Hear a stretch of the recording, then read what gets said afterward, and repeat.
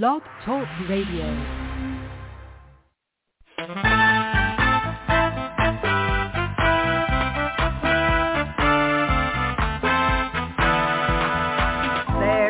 Watchman on the wall, bringing forth the written word of God to one and all. Are you getting ready? Will you stand or will you fall? Listen to the watchman on the wall. Listen to the watchman on the wall. Listen to the watchman on the wall.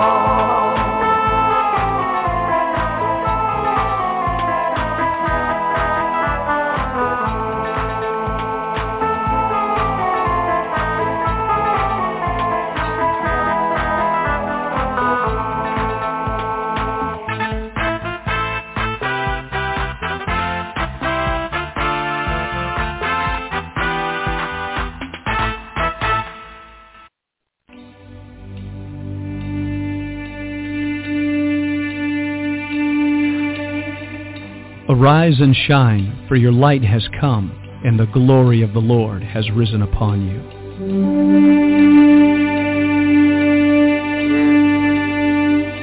A new day has dawned. All over the earth, men and women are arising. It's time for the sons of God to awake.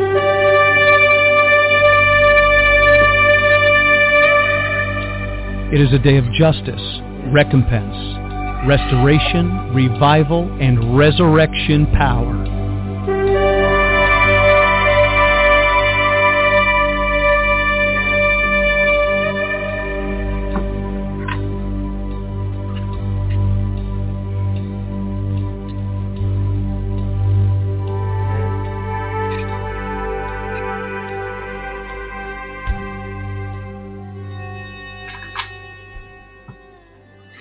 Good morning, ladies and gentlemen. This is Vincent Xavier, pastor of New Wine Ministries. Great to be with you on this beautiful morning in the neighborhood here in Northwest Arkansas. We've had a couple of really cool sunny days. What a great time to be out there working, getting jobs done, and enjoying life, every precious moment of life.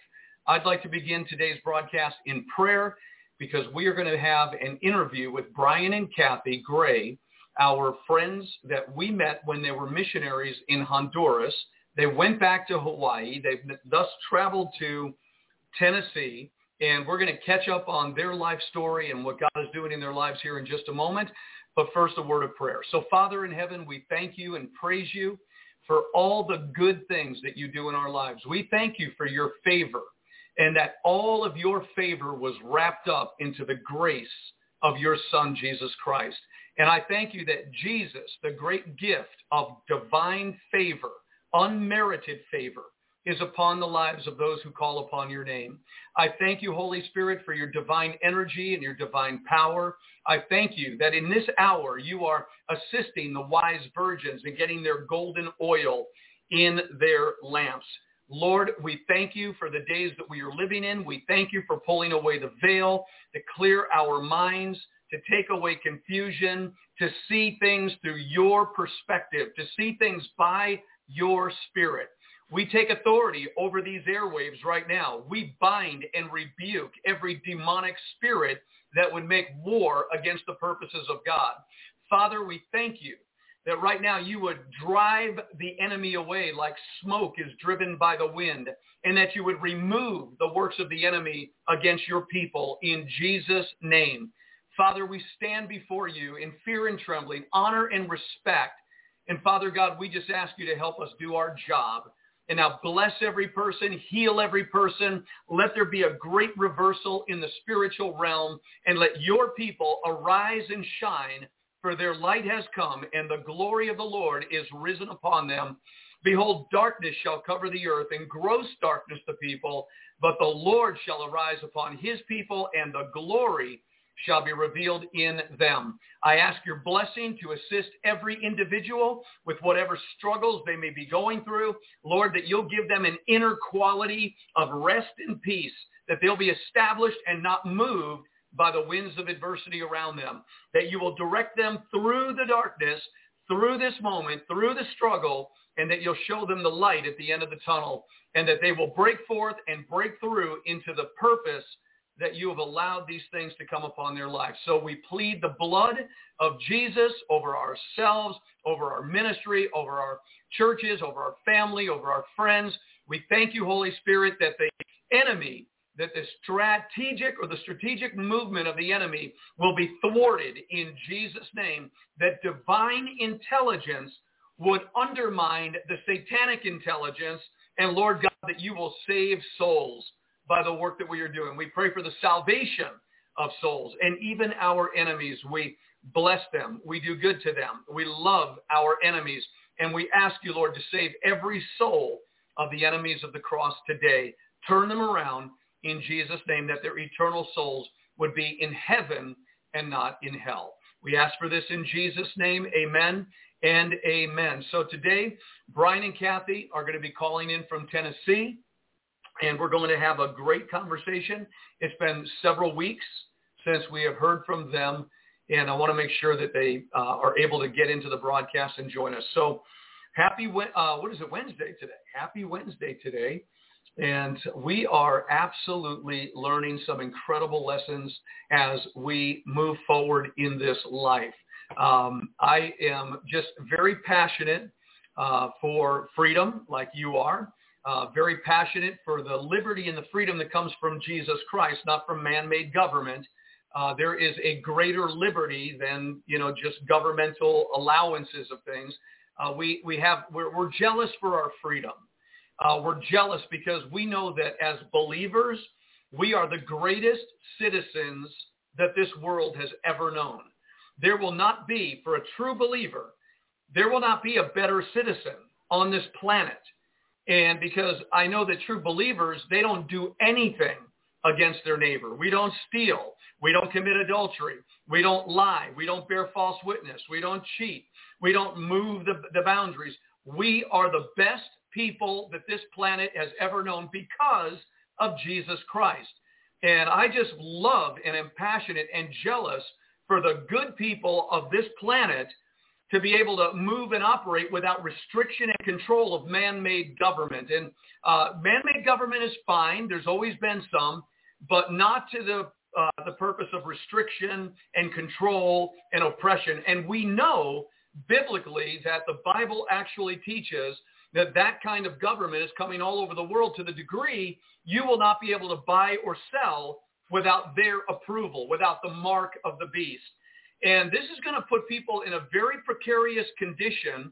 And so I am an advocate of the body of Christ moving right now swiftly, quickly, getting in the right place at the right time, doing the right thing with the right people right now, recognizing not because of what the world is saying, but because of what the Word is saying. And when we look through the Word of God at the signs of the times, we understand that there is something coming on this earth that is a dread evil. We call him the Antichrist, the son of perdition. We call him all kinds of names that the Bible has attributed to this beast, this little horn. This is the Antichrist, and the move is being made globally. We get that. We see that. It's everywhere. And so we need to use our liberty to accelerate our preparation to make sure that everything is ready so that when this time comes, we will be out in front of it and we won't be caught in the snare. In the Gospel of Luke, chapter 21, Jesus said, like a snare, it will come upon the whole world. And what was Jesus referring to? He was talking about a trap, that the people on the earth will get caught in a trap. What is that trap? It is satanic governmental control that will control every movement of your life. We already know that they are monitoring us. We already know that they are watching us. We already know that they are hearing us. They already have algorithms all set up to tell us through technology who we are, that we don't even have enough common sense to know who we are anymore. They're going to choose our identity for us. This is the hubris of man's pride. It is satanic, 666, no doubt about it. And so we're here, and the idea that we're all just going to vanish away one day is not plan A. Plan A is get ready and prepare for what you see coming upon the earth. Remember, in the days of Noah, God didn't say, I'm going to flood the earth. Noah, go wait over here on a rock, and all of a sudden you're going to disappear. I'm going to get you out of here when I'm going to flood the earth. He said, no, you need to build an ark. You need to prepare yourself. He didn't tell Lot, hey, Lot, just chill out in your house. I'm going to wipe out the wicked, and then you could come out the front door and everything's going to be okay. He said, Lot, you need to go, and you need to get up into the mountains or over to the city here, and you need to cooperate with what I'm telling you to do. The two examples that Jesus used about the last days in Matthew, Mark, Luke, and John was Sodom and Gomorrah in the days of Lot and the days of Noah. Those are the two examples he said it would be like in the last days. Neither one of those examples afforded a pre-tribulational rapture to get people to disappear off the planet. What they did was warn people. Lot, unfortunately, lingered, and he wound up leaving and going into the mountains with nothing but his two daughters were the only survivors. His wife turned around and turned into a pillar of salt through her disobedience and affection for the things of this world. And then up in the mountains, his daughters want boys or children, so they wind up sleeping with their father, and it didn't work. Lingering doesn't work. And so there are a lot of lingering saints today that need to be quickened and activated. And my question is, how many more signs do you need to see? How many more things need to happen to prove to you? But they happen so subtly, and the enemy lies about them. And he uses people to tell people, don't worry, we got a lot of time, everything's going to be all right. And this is the seduction that is leading multitudes of people into a snare. And once you're caught in it, man, how you survive that is another story. I do not want to be caught in the snare. I want to be outside of it. I want to be one of those churches in the book of Revelation, like the church of Philadelphia. It says that they would be spared from the cataclysmic events that are coming on the world. He said, I will keep you from the hour of temptation that shall come upon the whole world to try them that dwell upon the whole earth. Well, I want to be kept by God. I want to be in a Goshen. I want to be in an ark. I want to be in a city of refuge. I want to be in the right place at the right time and prepared. Then, if I wake up one day and we happen to all get raptured, and, that was the story, which I do not believe at all, but, before all this negativity comes in, praise God, I've lost nothing. But if people refuse to prepare and get ready for what is coming, I believe a great deal of control is coming. I really believe it. And even in sanctuary cities and places where, we had more freedom to move and less oppressive governmental control, those areas, because of the spirit of the satanic one, is going to continue to grow and encroach into areas that were once, easy to get along with, and things are going to get a little bit more difficult. Now, I'm learning this as we go, and I'm seeing how that works. And yet right now, as my friend Daryl said the other day, get things done now that you need to get done now, so that when that time comes where you can't do anything, you'll be able to get through it a little bit better. So I kind of sound like I'm rambling here today, but that's okay. So I'm waiting for Brian and Kathy to give us a call all the way from Tennessee. I need to know how they're doing, and I believe I have them on the line. Let me take this call right now. And first of all, say good morning, Brian and Kathy. Are you there today? Hey, good morning. Hey, good morning. Well, good morning to you both. How are yous? We are very good. Yeah, very good.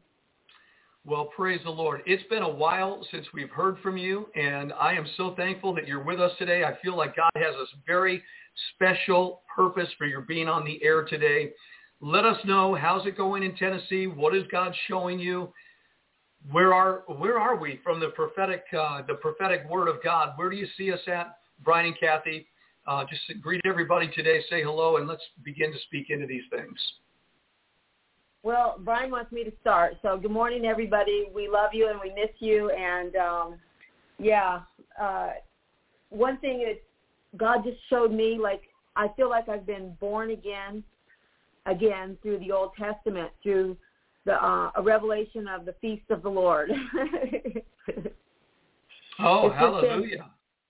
I've never seen it open up like this. And, I always thought that the feasts of the Lord were for the Jewish people, and I shrugged it off. I didn't want to be one of those wannabe Jewish Christians.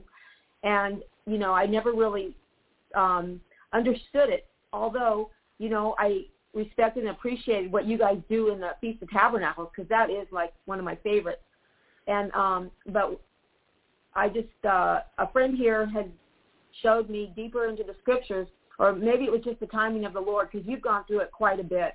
But it was Genesis 1:14 that opened up me, and I just fell off my chair, and I've just been weeping because out of repentance of not recognizing it, you know. And it's just been amazing. And I just can't believe that. And I've tried to share it with others, and they just look at me like a deer in headlights and go, oh, you know. But it's just phenomenal that God was reaching out to us before he even made man. He set up the calendars for the appointed, he set up the stars and the lights, you know, for the appointed time that I want to meet with you. And we're going to do this, you know, 3 times a year. And, yeah, you know, and I was just blown away, just the love of God that just showed me how much God is so wanting to meet with us from the very beginning before he even created man. And I just, you know, just repented for blowing this off and repented and intercessory prayer for it, for God's people. And I don't know, and it's just things have shifted in my prayer life, and I can see things more where God's working here in the people here with just very subtly, just having his way in the way, in the spirit, in the kingdom realm, you know. And it's just, all I can say is that it's as big as being born again, next to being saved, when I got knocked down by a lightning bolt and got up as a whole different person. And it's just been phenomenal. So I just commend you and thank you for teaching these feasts. And I am just so excited going ahead. And even though it's later, we're in the end times, but I still have today and to celebrate, you know, so praise God. Well, I'll tell you what, Kathy, let's go into it just a little bit, okay? Because I think what you're onto is really important, because the feast of the Lord belong to the economy of God. This is part of God's economy. When we're born again, even though we're in the New Testament, we're born again, we're accepted, we don't know anything, but we're brought in to the kingdom of God, and we learn the economy of God. And when we see these feasts as being from God and not from the Jewish people or for the Jewish people, they were for humanity on the 4th day of creation.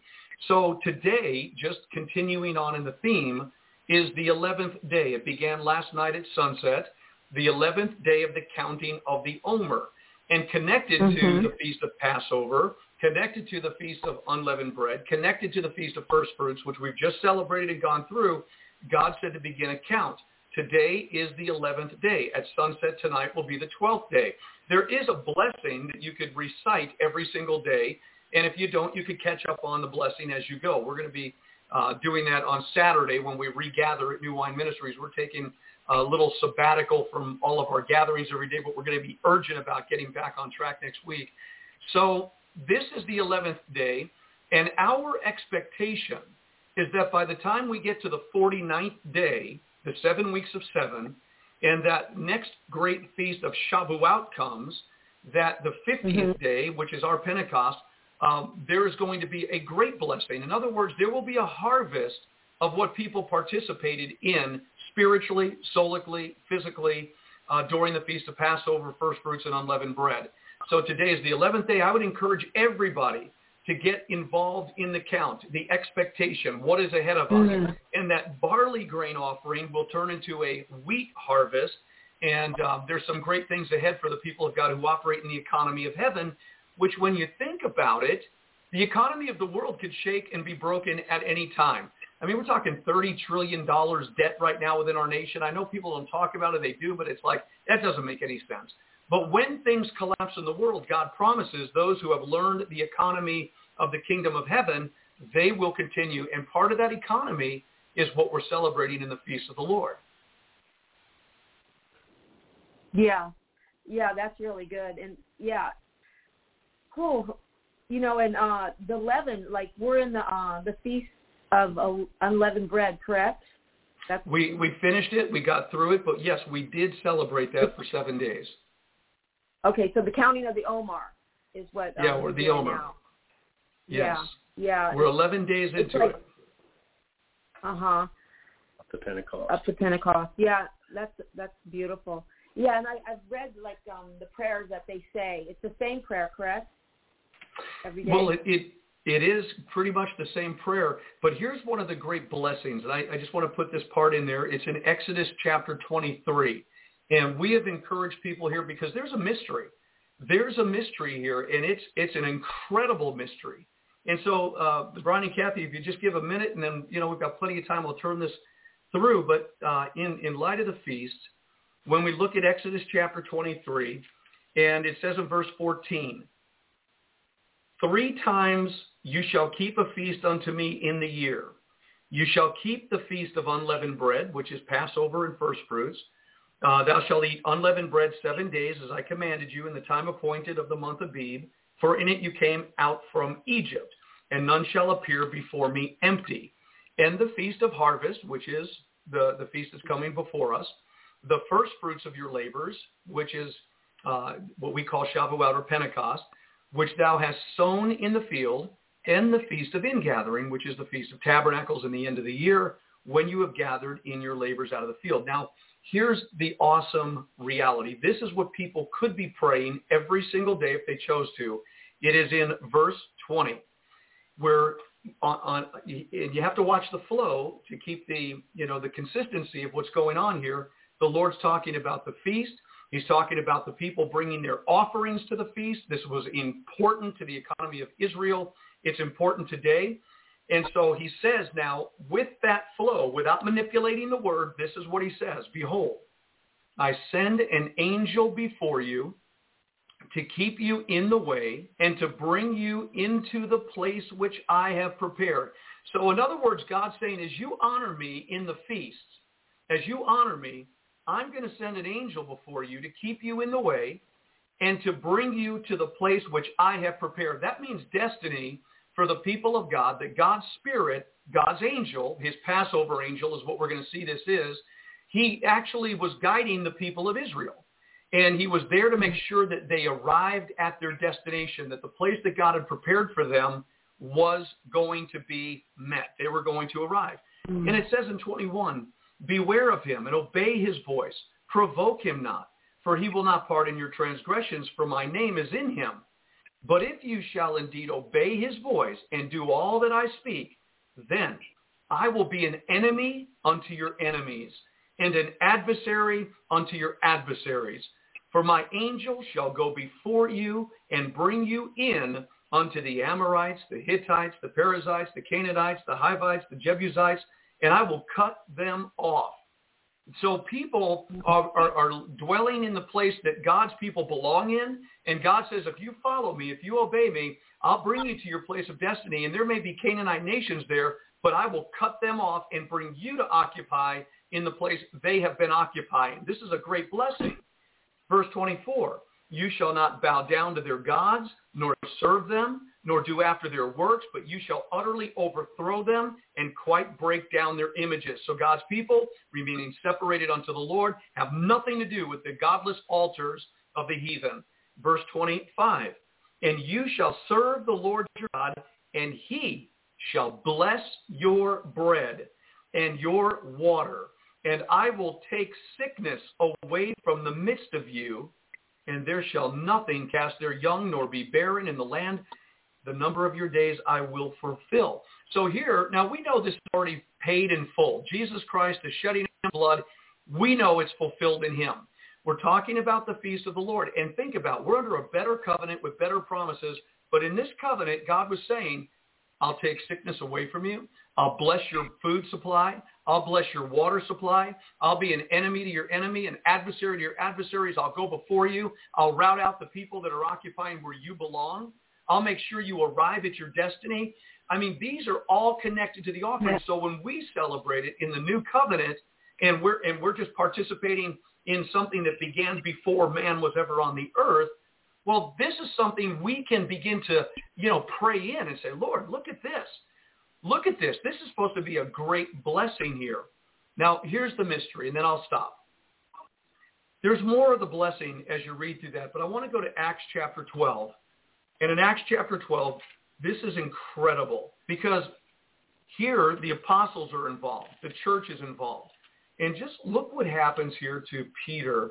They had already killed James with the sword. They were getting ready to kill Peter, but there was something going on. And what was it? So Acts chapter 12, verse 1. Now about that time, Herod the king stretched forth his hands to vex certain of the church. He killed James, the brother of John, with the sword. And because he saw it pleased the Jews, he proceeded further to take Peter also. Then were the days of unleavened bread. And when he had apprehended him, he put him in prison and delivered him to 4 quaternions of soldiers to keep him, intending after Easter, which if you look up the word Easter in the Greek, it's Pesach. It's literally talking about Passover. So intending after Easter to bring him forth to the people. Well, Peter therefore was kept in prison, but prayer was made without ceasing of the church unto God for him. So what is Passover? The first Passover, the children of Israel were in the house of bondage in Egypt. It was prison. Here we have Peter, thousands of years later. He's sitting in a prison during Passover. And then it says in verse 6, when Herod would have brought him forth the same night, Peter was sleeping between 2 soldiers, bound with 2 chains. And the keepers before the door kept the prison.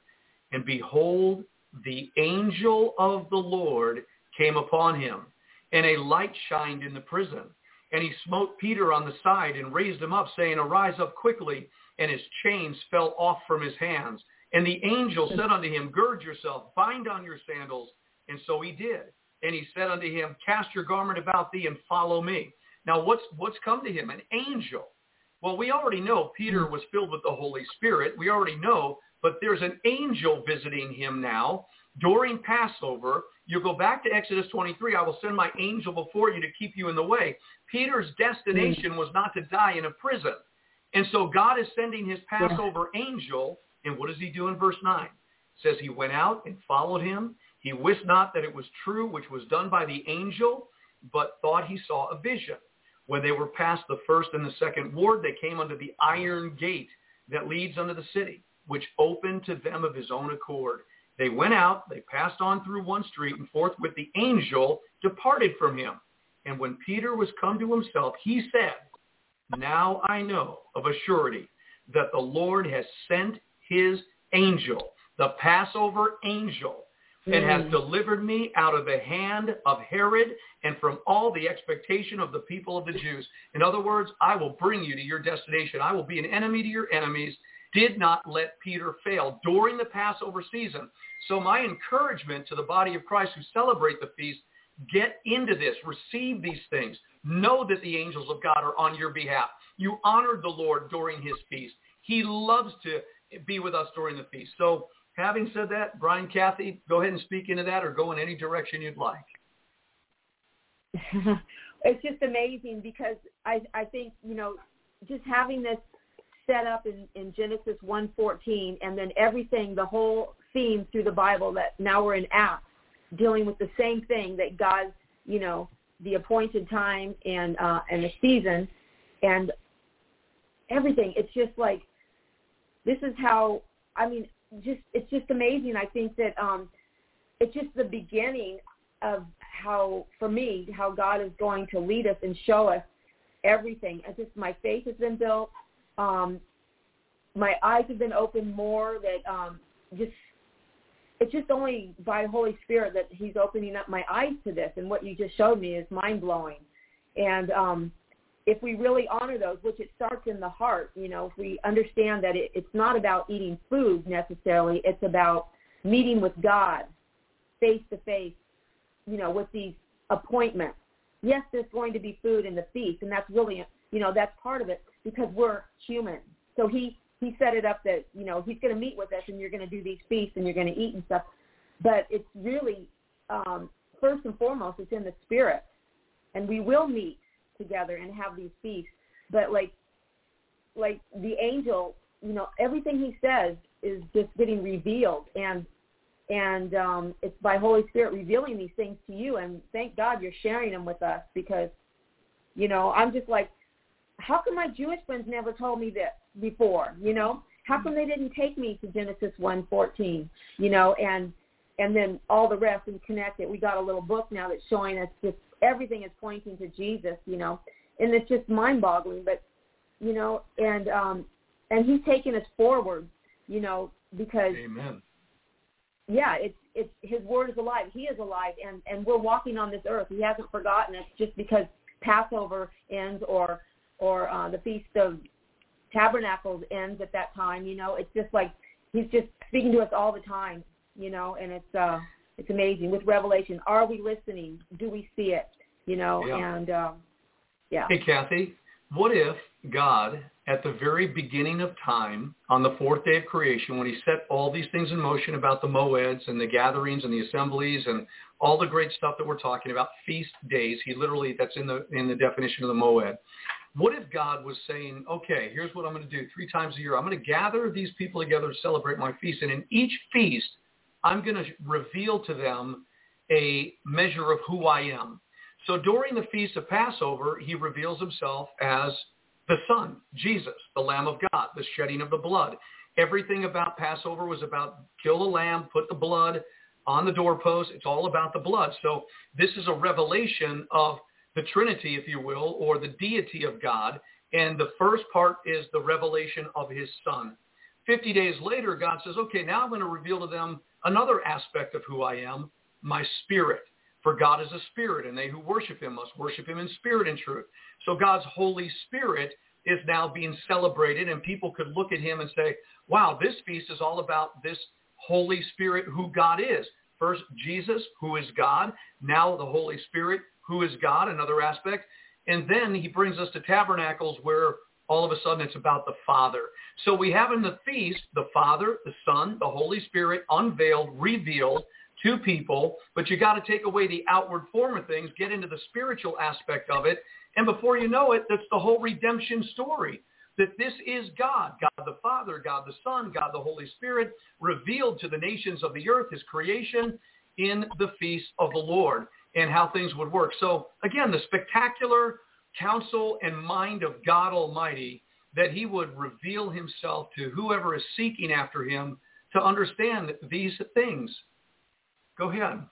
Or your thoughts? Yeah, I mean, yeah, definitely. It's all there.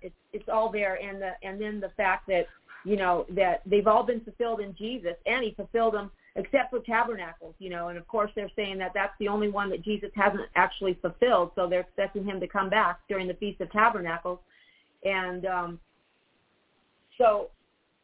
and then, like you were saying, the Father, Son, and the Holy Spirit. And what I've understood is that the Feast of Passover gives us peace with God. The Feast of Pentecost gives us the power to walk this out, the Holy Spirit. And then the Feast of Tabernacles, we get to rest because it is finished, you know. And, I mean, there's so many messages there. So as we gather every year, you know, and because God said, I'm going to be here, come here, and I'm going to speak with you, and I'm going to reveal more to you, then more and more is revealed, and he's going to walk us through. And are we paying attention? And there's just so many details in this. Have you heard of Dr. Richard Booker? No. Okay. Well, that was just a book that Brian ordered, an author who authored an amazing book, Revealing Jesus, celebrating the feast while revealing Jesus in the biblical feast. And anyway, it was that's how we're getting a lot of details condensed all at once through that book. And I don't know if he's still alive, but God had revealed like 40 years ago. He was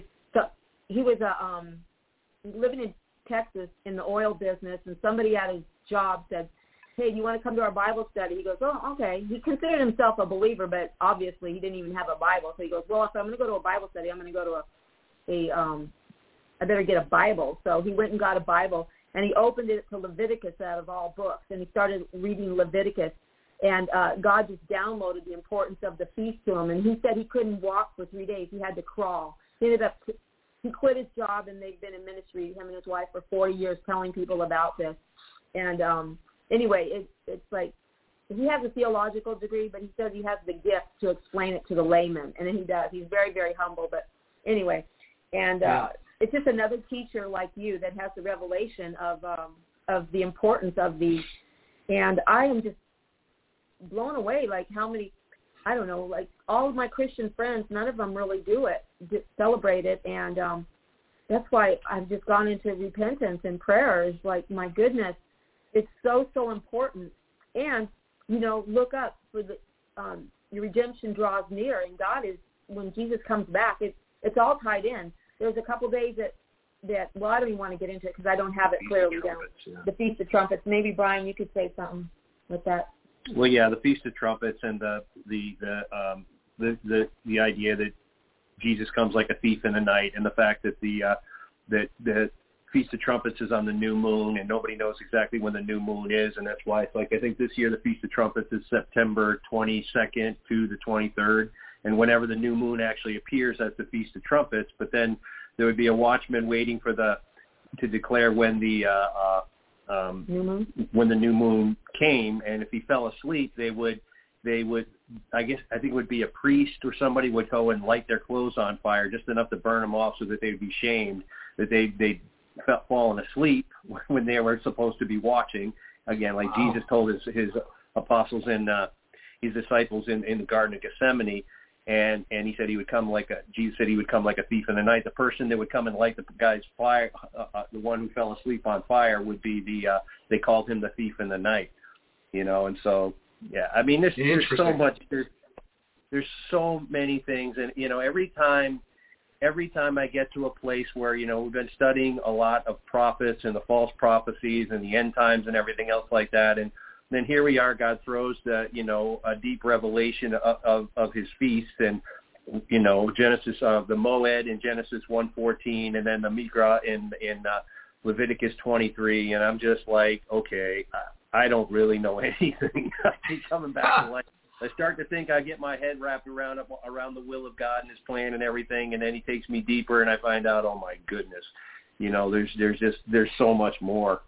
And yeah, and so, like, you know, Kathy has more time than I do now because I have this job working with these, like, really traumatized, troubled boys, you know, and so I'm busy trying to pay attention to what God is showing me in the midst of what I'm doing, you know, and I work with, I mean, some of these boys that I work with, they're basically like snapping turtles. You know, anything you try to give them, they try to take your hand off in the process.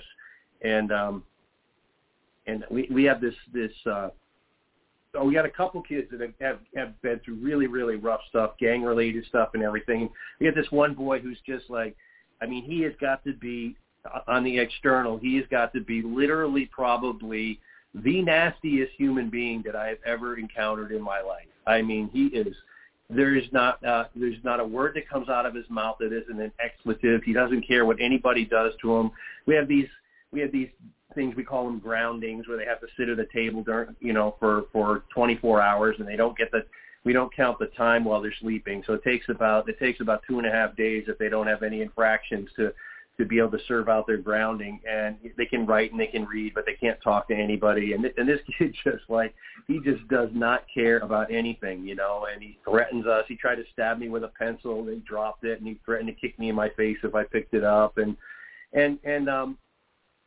you know, and most of the staff is just like, they've absolutely had it with him. And I have like this, I love this kid. And it's like, he is, and so I just like, no matter what he says to me, it's like God's given me this supernatural grace to be absolutely, completely, totally unperturbed by anything that he says or does. And I don't react to it or anything. And so slowly over the course of the last couple of days, he's like started to open up to me. And, you know, he shared just stories of just the most horrific trauma, like trying to rescue his mother who was being beaten by her boyfriend, and he grabbed a baseball bat. And he was just a young kid. He's only 15 now. He's just a young kid. And he attacked the guy that was beating his mother with a baseball bat, and she turned around and prosecuted him, you know, and called the police on him and prosecuted him for battery. And, you know, he watched his aunt commit suicide in front of him. She shot herself in the chest and slit her wrist. And he was 12 years old when he watched that, you know. And he's just got all these stories of this horrific trauma. And you've got this kid who's just like literally just he's like a snapping turtle. And and then God just gave me a revelation of just that in comparison to his holiness, this is what we look like to him. And I'm not talking about the people that are just in perfect sin and everything else like that. I mean, doing horrible sins and things like that. But I'm talking about believers in the church, so-called believers in the church. This is what we look like to him. As we defy his laws, as we minimize things, as we say, oh, well, this isn't that really important, and this is not really a big deal. And it's just the fact that it's like the only thing that is going to save this kid is if the Spirit of God falls on him and gives him the gift of repentance, and it's like, it's really what we need to be praying for with the church, because there's so much leaven. There's the Feast of Leaven, where we're supposed to be cleaning out the leaven in our lives and our houses and things like that. But we've got the leaven of Herod, and we've got the leaven of the Pharisees and the Sadducees, that Jesus talked about. I think it's Mark 8 and Matthew 16. And the leaven of Herod, to me, is like, I interpret that as just the world, period, just the worldliness. But the leaven of the Herod and the Pharisees is the religious, bickering and infighting and stuff like that, and vying for power and position and celebrity and all these things. And but it's also the political leaven, all this stuff. It boggles my mind that we still have these people that think Trump is still going to come in and save the world, and they're talking about, oh, well, the Durham trial, and Hillary Clinton she's going to prison, and they're going to Guantanamo Bay, and it's just, I'm just like, what are you doing? And there's so much leaven, and even just the spirit of witchcraft. Kathy and I were talking about it this morning. We have this stream that we have here is there's a tendency towards like the false prophecies, the prophetic words, the doctrines of demons, and the tickling of ears and things like that. And everybody's looking for a word for themselves, and everybody's looking for an interpretation of their dream to hear what God is saying about them. And it's literally a spirit of witchcraft, because the way I interpret witchcraft, like it says in 2 Samuel 15, the spirit of rebellion is as a spirit of witchcraft. But when I think about, like, what is rebellion? Why do people rebel? People rebel because they want control. And, the spirit of witchcraft, I believe the Lord showed me, is like the essence of it, the root of it is a desire to control. And pharmakia, which is sorcery, is also the you're trying to put something in you, essentially a substance to try to a medication, to control your state of mind, to control your emotions. And so it's like man trying to control other men trying to control themselves, control their lives, and it's all witchcraft. And what we need to do is submit ourselves to God and really repent and really get into His Word. Because when you're just looking at these feasts, it's like, my goodness, it's like I totally, Genesis 1:14, I never knew that, and it just blows my mind. And it's just like, Lord, forgive us. It's like we need to understand what's written in your Word more. That's the most important thing that we have right now, and to apply that to our lives. And the answer is in His Word. Yeah. Nowhere else. Yeah. Well, your story about that young man, I'm sure that touched many hearts.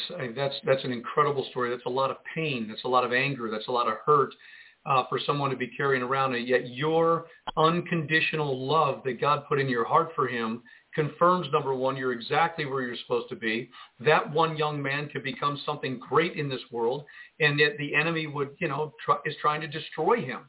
And yet the Spirit of God is working in a greater power to destroy the works of the devil in his life so that God can bring him to his purpose and destiny. That's an incredible story.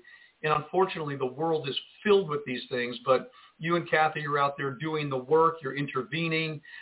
This is wonderful. Even while we're talking about end-time prophetic biblical events, we're talking about keeping the feast of the Lord, what it means to be a Christian, working out our salvation. And yet you're involved in doing what you're doing. It's such an admirable thing. All right, let's take it. One of the things as we were talking, Ronnie, Kathy, and I'll turn this over to you, I keep seeing in our conversation for some reason, separation. And yet you're not separated. You're involved in a ministry where there's people that you're working with, but you are separated under the Lord while you're doing it. I keep getting this sense that the body of Christ needs to learn how to come out of her a little bit more while doing the work we're in the world, but we're not of the world, right?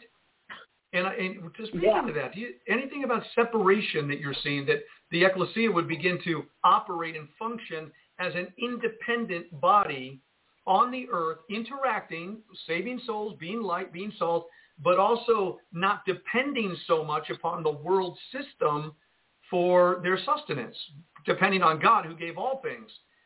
Can we speak into that just a little bit? Well, that is definitely something. I go to intercessory prayer with a group a couple of times a week, and that is huge. It's just reoccurring. That's what he's doing. It's separating us, and it's like first in the spirit and come out of her, my people. Everything you said already, it's just exactly the scriptures God's been highlighting in prayer and interceding, during prayer time. And that's what he's doing. He's calling us to, cut yourself off from the world. We are in a kingdom, the kingdom of heaven, and we have a king. He's got his government set up, and that's where we need to operate from, in the spirit. Yeah, we're not in the millennial reign now, so don't get me wrong, but we are operating by these spiritual principles now because God has accomplished what he needed to do as far as sending his son and redeeming us. And the kingdom of heaven is hand. The kingdom of heaven is within, And so we are to, how can we live with one foot in the kingdom of the world and one foot in the kingdom of heaven? A house divided will not stand against itself. And we need to put both of our feet in one or the other, make a decision, Amen. And if we are not standing with both feet in the kingdom, one or the other kingdom, then the devil is going to come and destroy you. And so it's definitely breaking off. And, that leaven, I believe, he says, clean your house of leaven. And he says to use a little feather, that means like we're going to go into the deep recesses of our inner being. Where are we holding out and cleaning out the leaven, the ways of the world? Because come out of her, my people, the ways of Egypt. He needed to bring these people out of Egypt. That represented the world. And so sin comes from the world, the degenerated man, the unregenerated man. And so, you can call it sin, you can call it come out of the world, and because, it's just it's just everywhere. So I see that, and we have to start individually. It's easy to point the finger and say that church needs to do that church or that group of people needs to do this or that, but he's really bringing it home into our temple. We are the temple of God. Are you not the temple of God, holy? And so we just have to clean our own house with that little tiny, tiny feather and that picks up the minuscule stuff and repent and which means turn away from it and proceed with God hand in hand. What do you think? Amen. Mm-hmm. Yeah, absolutely. And Brian, just before we shift into, I want to bring balance to our broadcast. I love what we're talking about right now. I want to stay in this flow.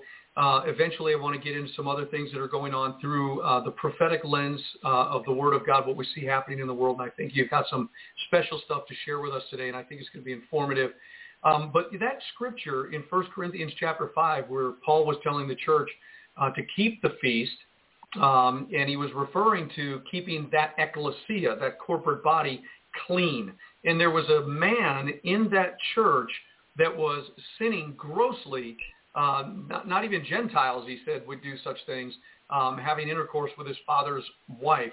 And so he said the cleansing is to get the people, the person, out of that ecclesia. So where do you draw the line in your understanding of helping somebody that's really struggling, having major issues like this young man you talked about? If he was in the church, the first thought would be, well, we got to get him out of here. He's terrible. He's going to ruin everything. But then there is a place where somebody is in the church and they actually will. Where do you see that line being drawn as far as church discipline or in the body of Christ, not allowing the adversary to come in and pollute and profane the holy temple, and then being patient with people while they're working things out? Where do you see that line being drawn? Well, I think, using the example of the young man is that he's made a little bit of progress, but his time is limited because the line is being drawn. They a lot of these boys that come in, they feel like the fact that they're in this place, that it's a punitive measure, and I try to explain to them that it's a blessing, and that whatever worldly reason that they may be able to articulate, whether it's truancy or some criminal charge or the fact that their parents abandoned them or whatever, that's the surface reason, but that's not the real reason. The reason why they're in this place is because God put them there, and God wants to reach them, and ultimately it's we don't want them to grow up and go to prison, but ultimately we don't want them to die and go to hell. And I explain this to them, and sometimes it's some of the kids receive it and some of the kids don't. And this particular young man is just like, he's still obstinate. He's still sticking by his guns. He's still throwing F-bombs,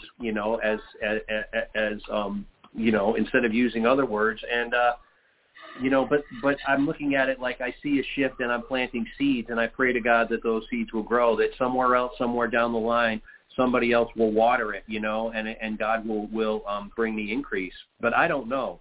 And I just have to be faithful in that. But the reality is like he's not going to be able to stay in this place. He's going to go to another higher level, a level 4 facility, which is like a 23-hour lockdown in 11 days. And I was just thinking, that's funny how Brian answered that question because honey, what I don't know, but what I gathered from your question is, how do we approach the church if we see somebody in there that has sin? Is that correct? Pretty much, yeah. Okay, so this is exactly what we were talking about this morning. We see witchcraft going on, and how do we approach it, And so that's what I thought you were going to ask. Do you understand? Yeah. Well, so we haven't really concluded, but go ahead, share your thoughts. Yeah, well, so what I'm saying is that there is a line, and we do need to, like, I speak truth to this kid every single day, and Jesus said, you can't plunder a man's goods unless you first bind the strong man. And Jesus bound the strong man by speaking truth, just exactly like he bound the Satan in the desert when he was in the desert for 40 days. Satan accused him, tempted him, and he bound him with truth. And so the very first thing that we do is we speak truth, and if we see it, we say it. We speak truth in love, not to condemn. But what Paul said, that the spiritual man discerns all things, and judges all things. And so we have a responsibility to speak up. But there is a point where we have to say, we cannot have fellowship with you. We cannot have fellowship with darkness. And if you don't want to be healed, well, then stay right where you're at. But we're not going to come over to you and conform to your ways. You have the opportunity to come to our side and conform to our side. And the day is coming when God is going to apply the same thing to all mankind on earth. It's like if you've rejected him, then there is an end point there. And so the same thing operates in the church, and the same thing operates in our lives, So I would not allow this kid to stay, and because really, as much as I love him, and as much as I have compassion for him, I also love the other boys that are there, and his continued being there and just like being, just disruptive all the time is contaminating the culture of the house, and it's preventing God from doing what it is that God wants to do. And so he is going to have to leave, barring some divine act by God. And I think that principle applies all the way. So in the church, we need to speak truth. We can't just like, if someone is like in Corinthians where the man was having sex with his stepmother, that needs to be confronted, and not like it needs to be confronted directly in love. You can't do that. You can't do that here. And if you're going to continue to do that here, well, then you're not going to be able to be a part of our group, our congregation or whatever. And if you go out and you want to repent, well, then there's a process where you can be restored. But we can't just stand here and tolerate it. The leaven has got to be swept out. Because if the people are crying for revival and things like that, and that is not going to happen in this leaven-filled body that we've got. No, I totally agree with that. In fact, I want to just go and look at the scripture just down the road.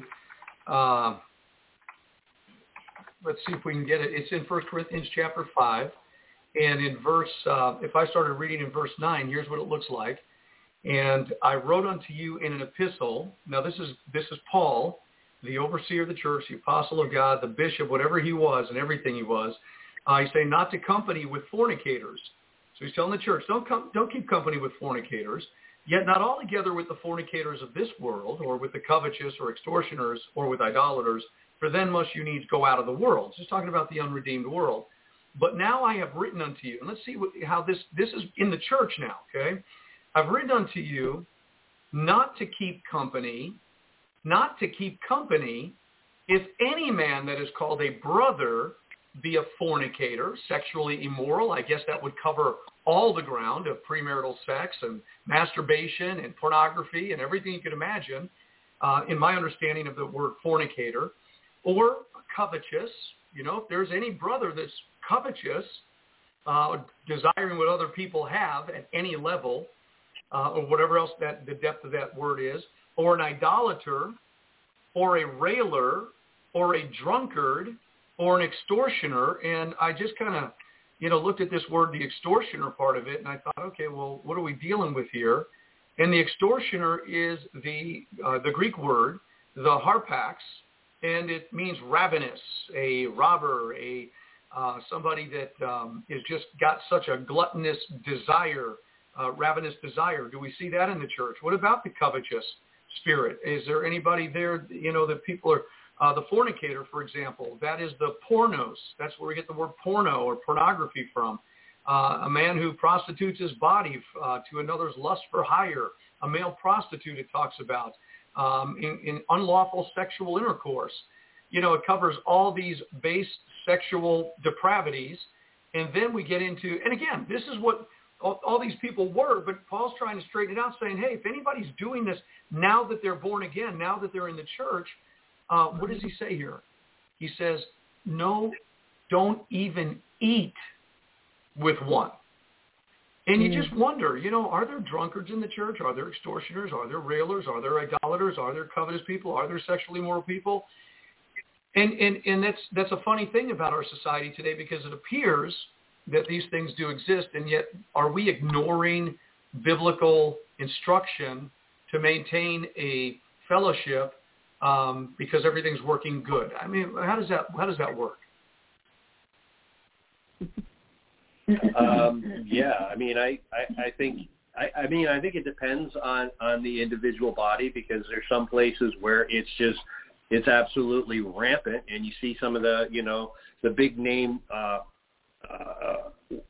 worshipers and things like that have fallen in recent years, and big name pastors who have been implicated with pornography and sex trafficking, and so I think this is an instruction really for the individual body, and so it's like in the body of Christ in our church, as far as I can tell, it's not been tolerated, because it's not being tolerated, and that's because it's been openly addressed.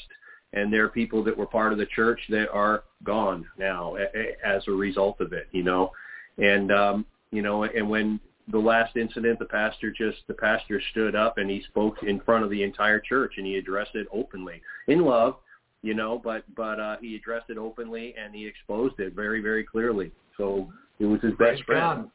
Yeah, praise God. Yeah, so while that's awesome. There are people that do that and cover it over, and I think it just depends on the individual body. But I think that for the body of Christ, that I think it's like sweeping out the leaven is like, I mean, we know the bold-faced sins that we, prioritize, and even the Bible does, it just calls out. But there's always a deeper level of repentance, and I think when we're, those of us that are really honestly pursuing God and really, really want His will, it's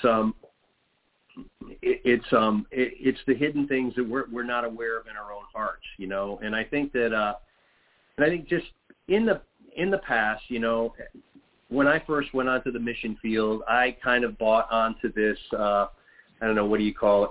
I bought this sort of like, it's a marketing scheme basically that a lot of ministries have, and they call people world changers. And if you do a quick cursory Google search of just world changers, you come up with all these ministries and world changers and people who change the world and world changer, and everybody's using this word world changer. And God just really convicted me, a long time ago, really, of like, it's narcissism.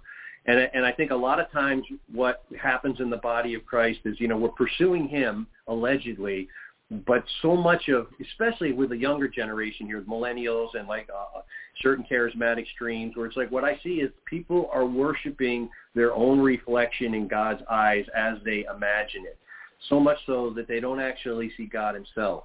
And the more I pursue God, the more I get to know God, the more I see him in his word, the more insignificant I become.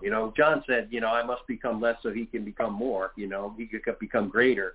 And that's a principle that is, as we know God and just how great he is, the more we should feel less and insignificant. In today's culture, Christian culture, charismatic culture, it's everybody's amazing, just amazing. You're amazing. You're just so amazing. Everybody's amazing. And it's like, no, I'm not. He's amazing, but I'm not amazing, Mm-hmm. And for instance, when I go and I work with this kid, sometimes I sort of laugh not because I'm laughing at him or laughing at the situation or anything, but it's just because I'm like, oh my goodness, this is not me. This is not me. Mm-hmm. But then it's like I go to work and like, I've been getting like a lot of, because we have cameras and all the supervisors watch everything on cameras and things like that. And there's microphones, so they hear everything that's going on, and I get all these accolades and praise now. And it's like the temptation is there to take that on and say, oh yeah, wow, I'm really doing a great job and everything like that. But it's like, I'm so very, very, very aware that it's the Spirit of God, it's Jesus working inside me, and I'm getting out of the way, and I'm becoming less, and he's becoming mm-hmm. more, and that's the reason why it's working. And so I think there's just our culture, we are so narcissistic, and of course the word narcissism comes from the Greek character Narcissus, who saw his reflection in a pool of water and fell in love with it, right? And it's just so easy to become, we're wired and we're conditioned to become self-obsessed. And even like Facebook algorithms, if I pour my heart and soul out into a blog, and I get a few views and comments and likes and things like that and whatever, I mean, I don't care. But I'm really appalled at the fact that if we change our profile picture, we get like at least 3 times, like 300 likes and comments and, oh, you guys are amazing and blah, blah, blah. And it's like, I'm at the point now where I almost want to vomit when I see it, because it's just like we need to get our eyes on him. And when I take it back, we take it all the way back to in Genesis when Adam and Eve sinned and they ate the fruit and their eyes were open, and the very first thing that happened is their eyes went from God, with whom they fellowshiped and walked with every single day. Their eyes went from God exclusively to themselves, and they realized they were naked. And we've been self-obsessed ever since then. Mm-hmm. And so I think I really see a lot of the leaven that needs to be swept out is out of our lives is this tendency to be so self-absorbed and so self-focused. When, in the name of Jesus, obviously we've got the world that's like totally conditioned to do it, but in the name of Jesus, it's so easy to become self-absorbed about what I'm doing, what we're doing. And, so. And you can actually experience the same kind of confidence and love and embrace the joy of your life because of what God is doing. It's just directing all that worship to him. I don't think God wants us to walk around, Maricopa, beating ourselves and hating ourselves. What I'm seeing in the Word of God constantly in the New Testament is when we talk about sin, we're talking about a sin nature.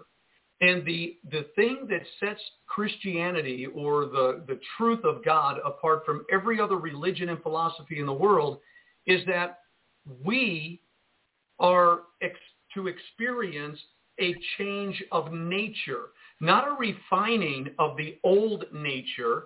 The old nature is nailed to the cross. It's dead. We're to reckon ourselves to be dead. So we are experiencing a new nature.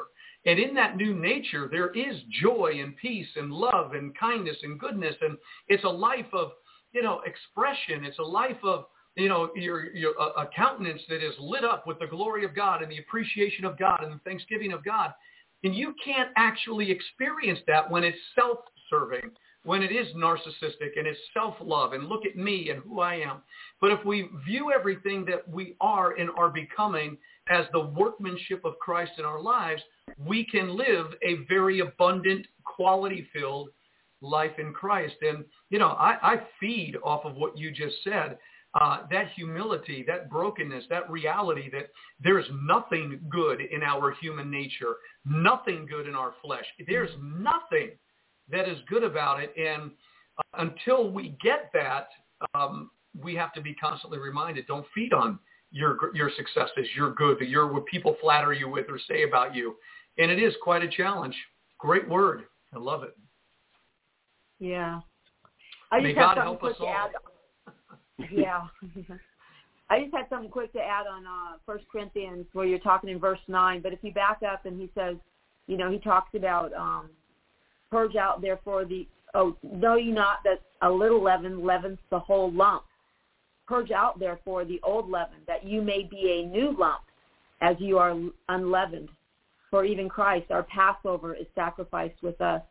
And then he tells us to keep the feast. But, like, there it is right there. You know, all those things you listed, you know, that's leaven in the church. The fornicator, the covetous guy, the idolater, the railer, the drunkard, the extortioner. And I think we tend to overlook them because we want to be perhaps friends with the world. And God says, if you're a friend with the world, you're an enemy of mine. Yeah, well, you're exactly right. You know, this was a big conversation years ago. Well, you know, we were preaching against homosexuality, lesbianism, you know, these gross sins of drug abuse and pornography. Well, a friend came up and we were talking about, well, what about the sin of pride? What about pride? Isn't that one of the things that God calls an abomination, the things that he hates? And so pride and arrogance and jealousy and envy, these things are the hidden sins of the heart that if they're not dealt with, they can corrupt the entire package, correct? Yeah. Yeah. And pride and narcissism are very much connected. So, yeah. Okay. So if there's anybody listening left, I think they're feeding big on the Word of God. And I'm saying that jokingly. I think this is the word that people need to be feeding on. And I love the fact that the Bible is very clear and the Spirit of God is the ability to get it done, that we can be new creatures in Christ Jesus, that we're no longer obligated to live out of the old human nature that is corrupt. And that's why Paul kept saying, put off the old man, put on the new man, put on the new nature, put it on. So that's something we're responsible to do and not excuse the fact, well, I'm just stuck in my human nature. No, you're not. And you're not obligated to it. You don't have to serve it. There's a new way of life that's much better than that selfish, self-centered life because it only produces the fruits of death. It's really ugly when you think about it, and I think we've all had our part in it, and God forbid there's anything left. And if there is, may God get it out of us to bring us to that place of nothing but Jesus, and we know where the glory goes. Brian and Kathy, with that being said, it's we're kind of a few minutes after 10 o'clock. Just looking through the biblical lens of prophecy, Brian, do you see things going on in the world right now that are kind of important to inform people that they should be seeing, or, you know, maybe an understanding of things that are happening that would help us to further prepare or to become convinced that we are in the times that we're saying that we're in?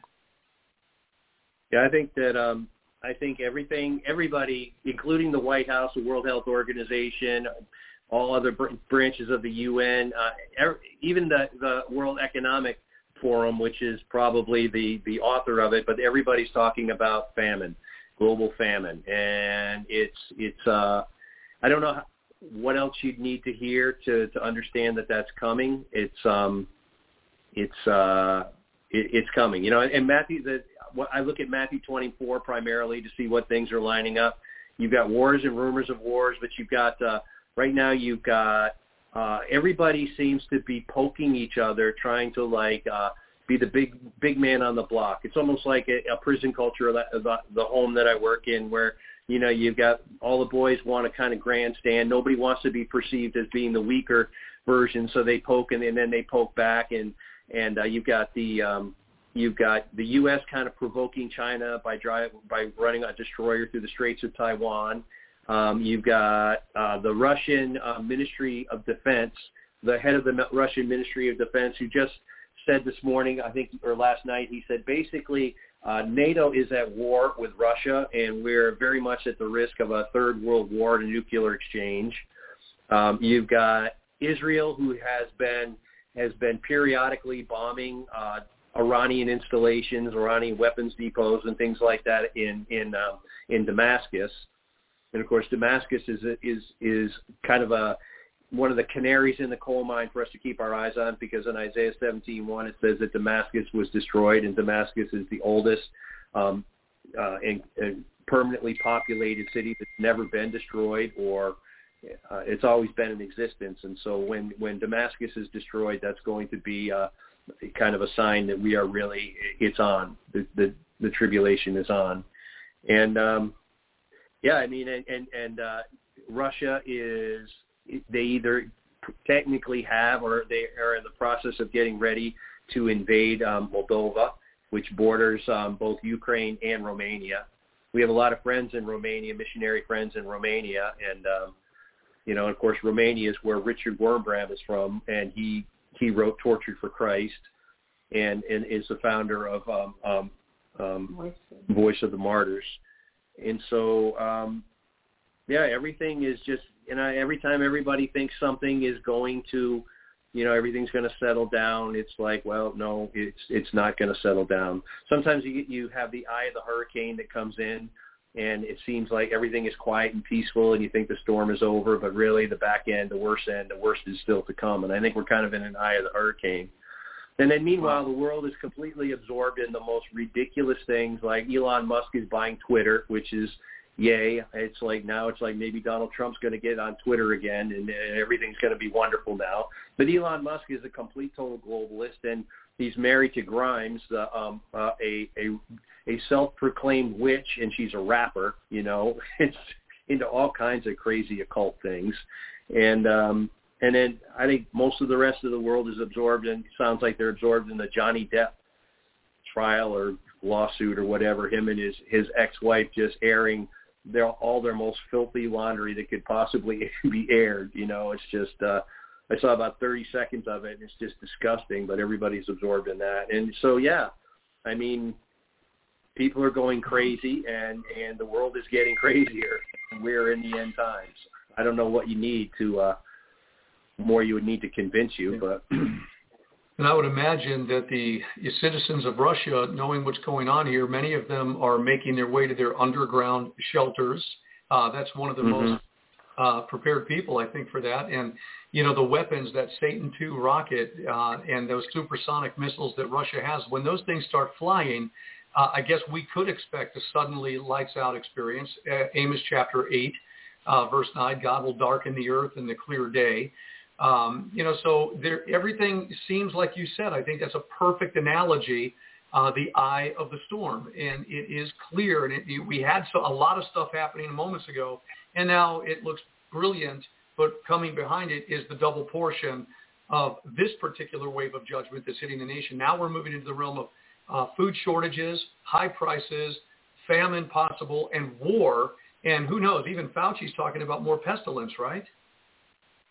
Oh, yeah. And Bill, they've been talking about a hemorrhagic fever, sort of a weaponized form of Ebola and smallpox combined. They've been talking, Bill Gates and Fauci have been talking about that for, months back. They mentioned that. And so, it's the question is how do we respond, and I think some of us are kind of like in the role of Joseph, where it's like tasked with preparing for what's coming, and some of us are kind of more in the role of Daniel, where it's we're going to have to be, in the fire, but God will be with us, preserving us that way. He's going to preserve the woman, like it talks about in Revelations 12. It's just, I don't think it's going to look the same for everybody. But the key is like, you better have a really solid relationship with the Lord, and you better be able to hear his voice, and you better be able to discern what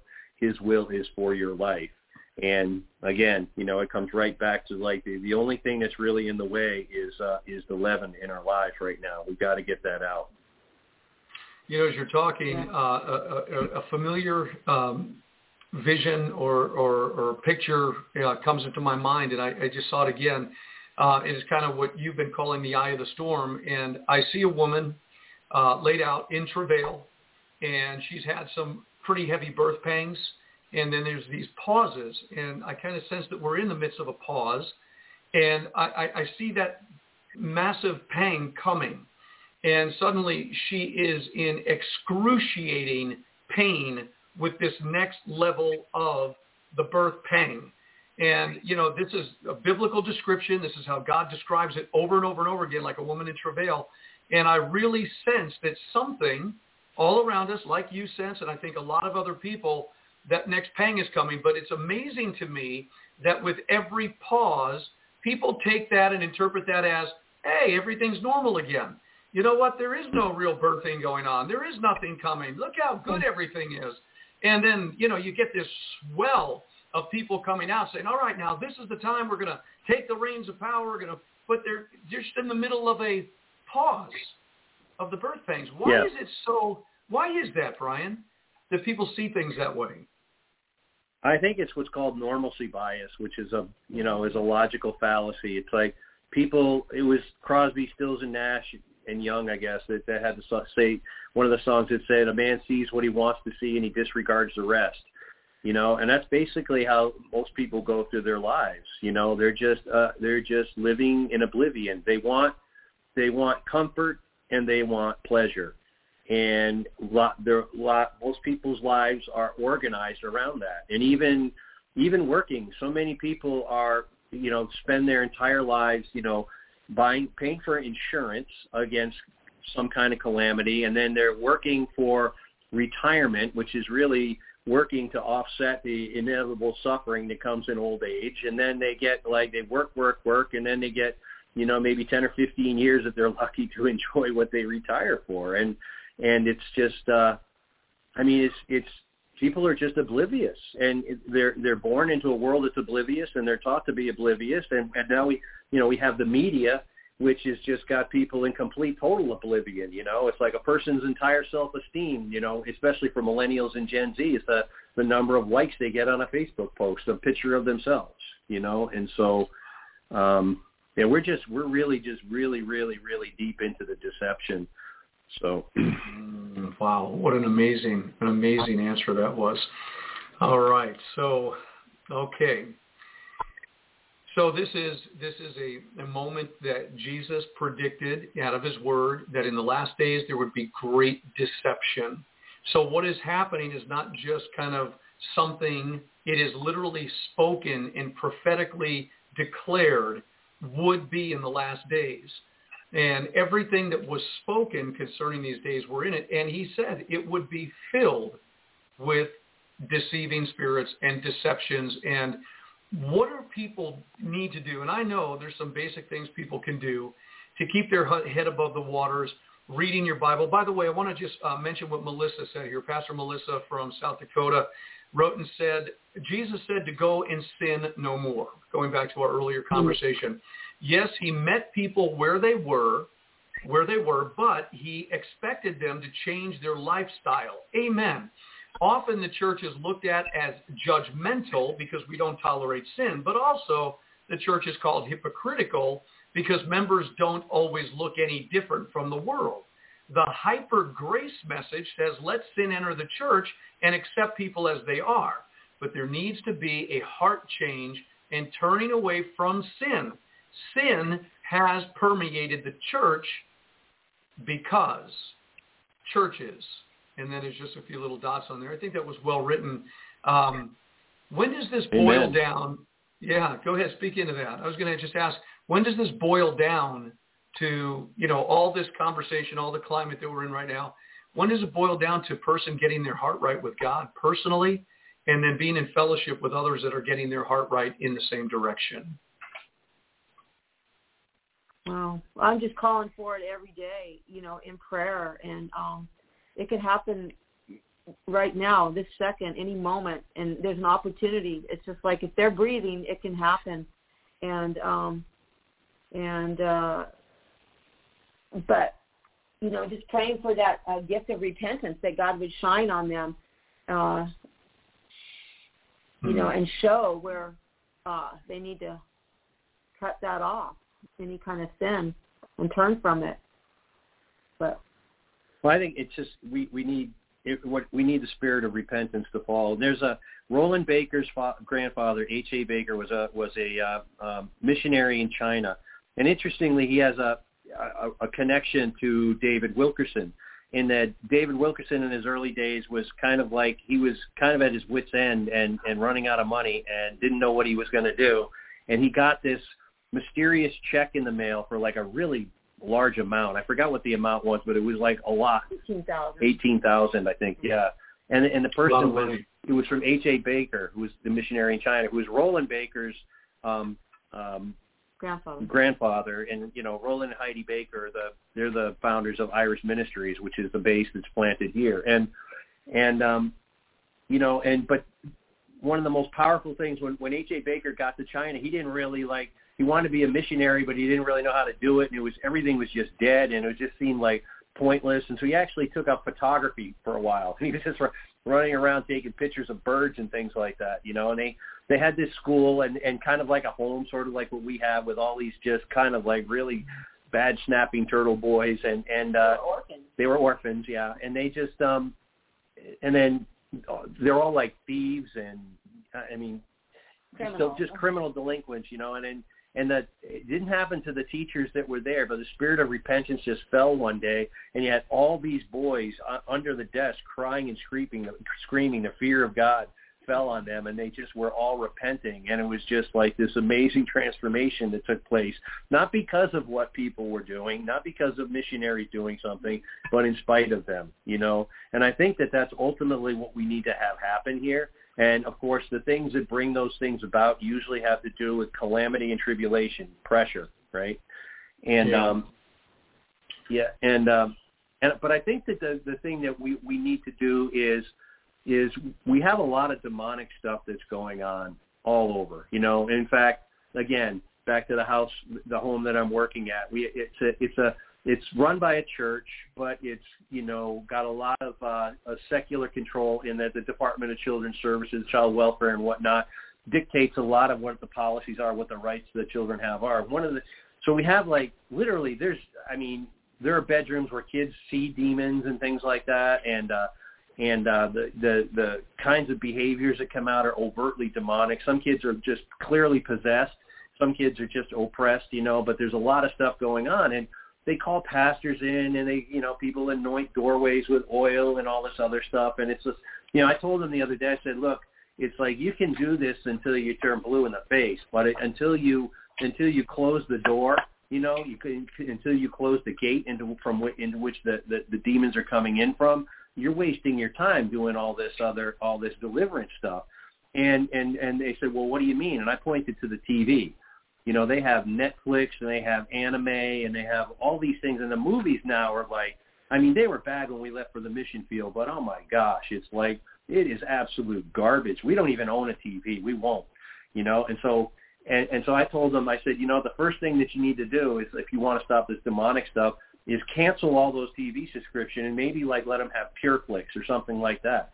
But if it were up to me, I would tell everybody to just throw the stupid TV out. My dad used to call it an idiot box, you know, and it turned the world into idiots. He was right. My cousin used to call it the one-eyed beast. The mothers would call it the one-eyed babysitter. The one-eyed babysitter, right. Yeah, we've had that conversation, too, about parents just too lazy to raise their kids, so they put them in front of a TV and let the TV raise them. You got to be careful what we're watching and listening to, no doubt about it. Okay, so we got 6 minutes left here. I'd like you guys to just say to the people that are tuned in and listening right now your final thoughts and what you really want to say to the body of Christ right now. Well, I wanted to share a vision. I haven't gotten them very much in the last few years, but I woke up the other day, 2 days ago, and I woke up, closed my eyes, and it was instantly in front of me. and it was a archery target. You know, they were kind of filled like a bale of hay with a bullseye and stuff on it. So this was all within like 2 seconds. It was there, and then like thousands of arrows were going right into it, hitting the whole target, not just the bullseye, but the whole target. Not one arrow went beyond it or missed it. And then I'm like, oh, okay. So, and then I thought, okay, sin means missing the mark. So all these arrows are hitting the mark, right? And then I went back to sleep. An hour later, I wake up, I open my eyes and then shut them, and then there's that same target. Now it's floating above in the sky, turned on its side, and the light of God, like God light from like a sunset, are just beaming down in one area through the target. Like the light of God just came down like on a place on earth or something. And so that was it. And I think it speaks to, repentance and cleaning house and getting clean and separation, holiness, consecration. And then God can work through that and his people. And since it was just like this God light, like a ray of light, right? A bright ray of like this white light came down through that in a specific area, I don't know what that area was, but like then that's those little pockets that God's going to work through, We need to clean ourselves up, separate us from the world, and then let God do his work. That's what I believe that vision spoke. It was kind of instantly, and maybe there's a lot more, I don't know. But so I just encourage everybody, like we've been talking, just, to just get before the Lord and continually ask him to show us where we can, stuff off the anything that's not of him that is in the world. Too much of this, too much of that. I think we've gone astray because you ask why is it so hard for people to see the truth and see that that things aren't going to go well in the near future with this famine and what's coming, possibly war. And it's because they're so used to, they like the way of the world. They like their life, and they've set aside the scriptures. And we're so used to the world in us. We got to come out of the world, come out of the world. And he's been saying this for, it's been in his word for thousands of years.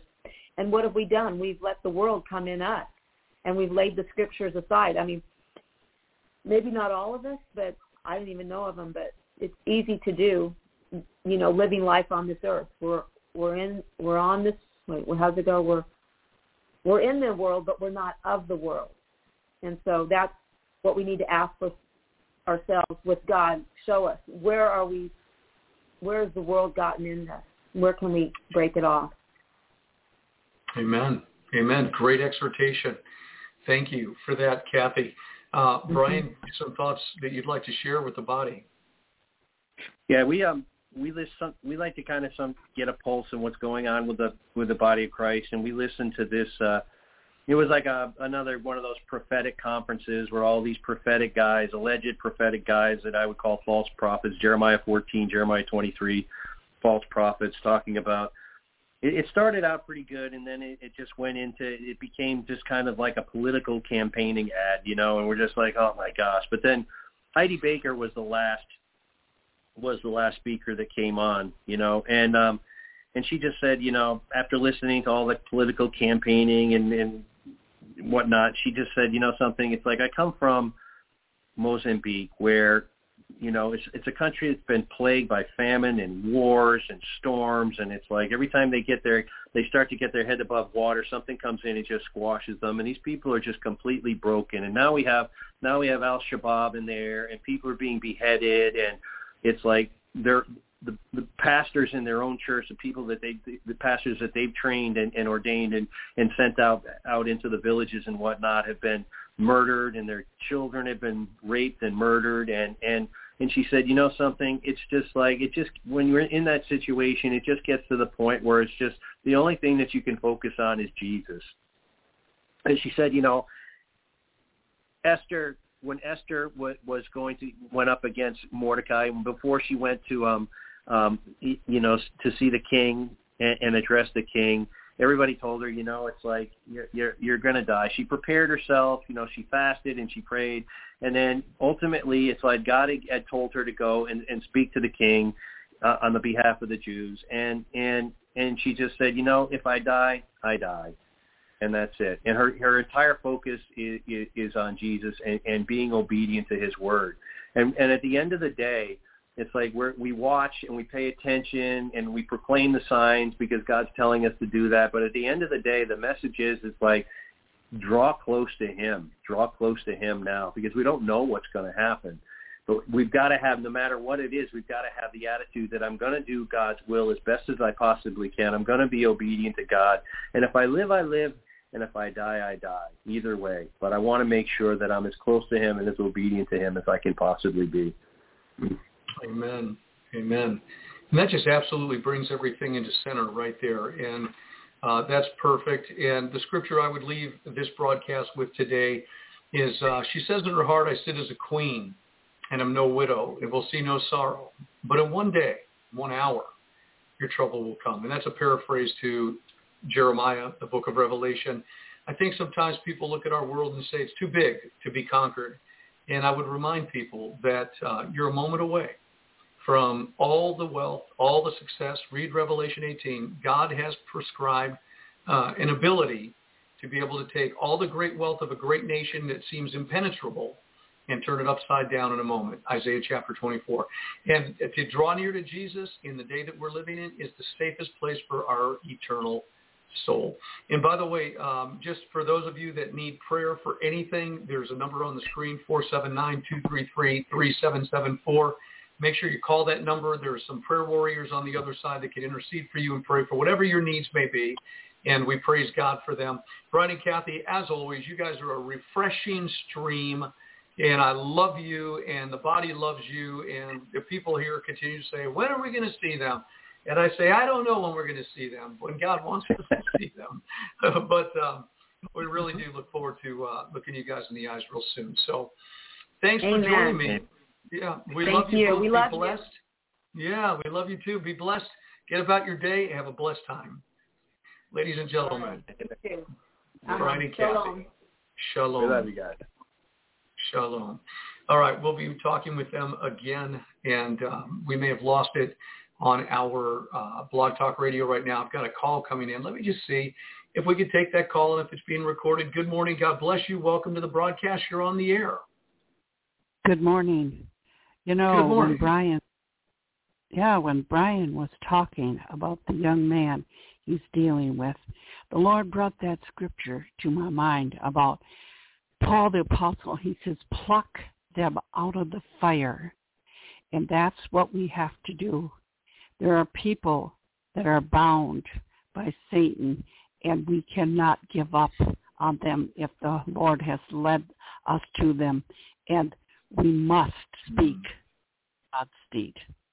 That is a rich, rich admonition. That's called balance right there. Pulling them out of the fire, hating their garments stained with flesh. Wow. Very good, Sister Kathy. Boy, it sounds like you're an elder. You've been around a long time, and you knew exactly how to put that in there. That's perfect. Well, praise the Lord. And another thing that this is for the whole body of Christ, and I really examined myself after the Lord gave me this scripture. Revelations 22:11. He that is unjust, let him be unjust still. And he which is filthy, let him be filthy still. And he that is righteous, let him be righteous still. And he that is holy, let him be holy still. Mm-hmm. You examine yourself before God. Where are you? Because these are the 4 categories we're going to end up in. And in the end, the holy, according to God's word, are going to see God. Because it says without holiness, no man shall see God. And Jesus Christ is the King, and he will return again. So we need to really, like Brian and Kathy were saying, and yourself and others, get close to God and give up the things that are not pleasing to God. That's it. God bless. Amen. God bless you. Thank you for that admonition and that call. Okay, folks, thanks for tuning in tomorrow. Pastor Jeff Bass is going to join me. He's got some things to share with us that I think are very, very important. What we talked about today, most important, obviously, our salvation. And the things that we'll be hearing tomorrow will be connected to it's just an extension of everything we do on this radio broadcast. Again, that number for prayer is on the screen, 479-233-3774. We appreciate your prayers. We thank God for those of you, as we're coming to the end of the month, that would be willing to share with this ministry. We've sown spiritual things, and to reap your gifts would be a great blessing. Remember, there are different ways that you can give into this ministry if you feel led to do so, and that is you can go to the website nwmglobal.org and go to the donations tab. You could also give by giving a gift to P.O. Box 100. You can mail it in, P.O. Box 100, Decatur, Arkansas 72722. You could also go to Omega Radio, omegaradio.org, and there's a donations tab there as well. And you can also actually text in your giving, which is simply by going to, when you go to the text, you type in 41088 Omega. 41088 Omega, all one word, lowercase with the letters, 41088 Omega, and then you type in the word give. That's another way to do it. We thank you as we come to the end of the month. It's going to bring a lot of great support for our continued movement. So again, we'll see you tomorrow. Stay the course. God bless you. Be blessed. And I pray that the word of God that was presented today is a rich benefit and blessing to your life. It is the 11th day of the counting of the Omer. We should have expectation for the next great feast, Shavuot. We're going to talk more about that again. Have a blessed day for those at New Wine Ministries. Again, we will be regathering on Saturday evening, and we're certainly looking forward to that. And then we'll be gathering Sunday, and then Tuesday, Wednesday, Thursday, the following week as well. So until we meet again, shalom and God bless everybody, and thanks for tuning in. We love you. Have a blessed day.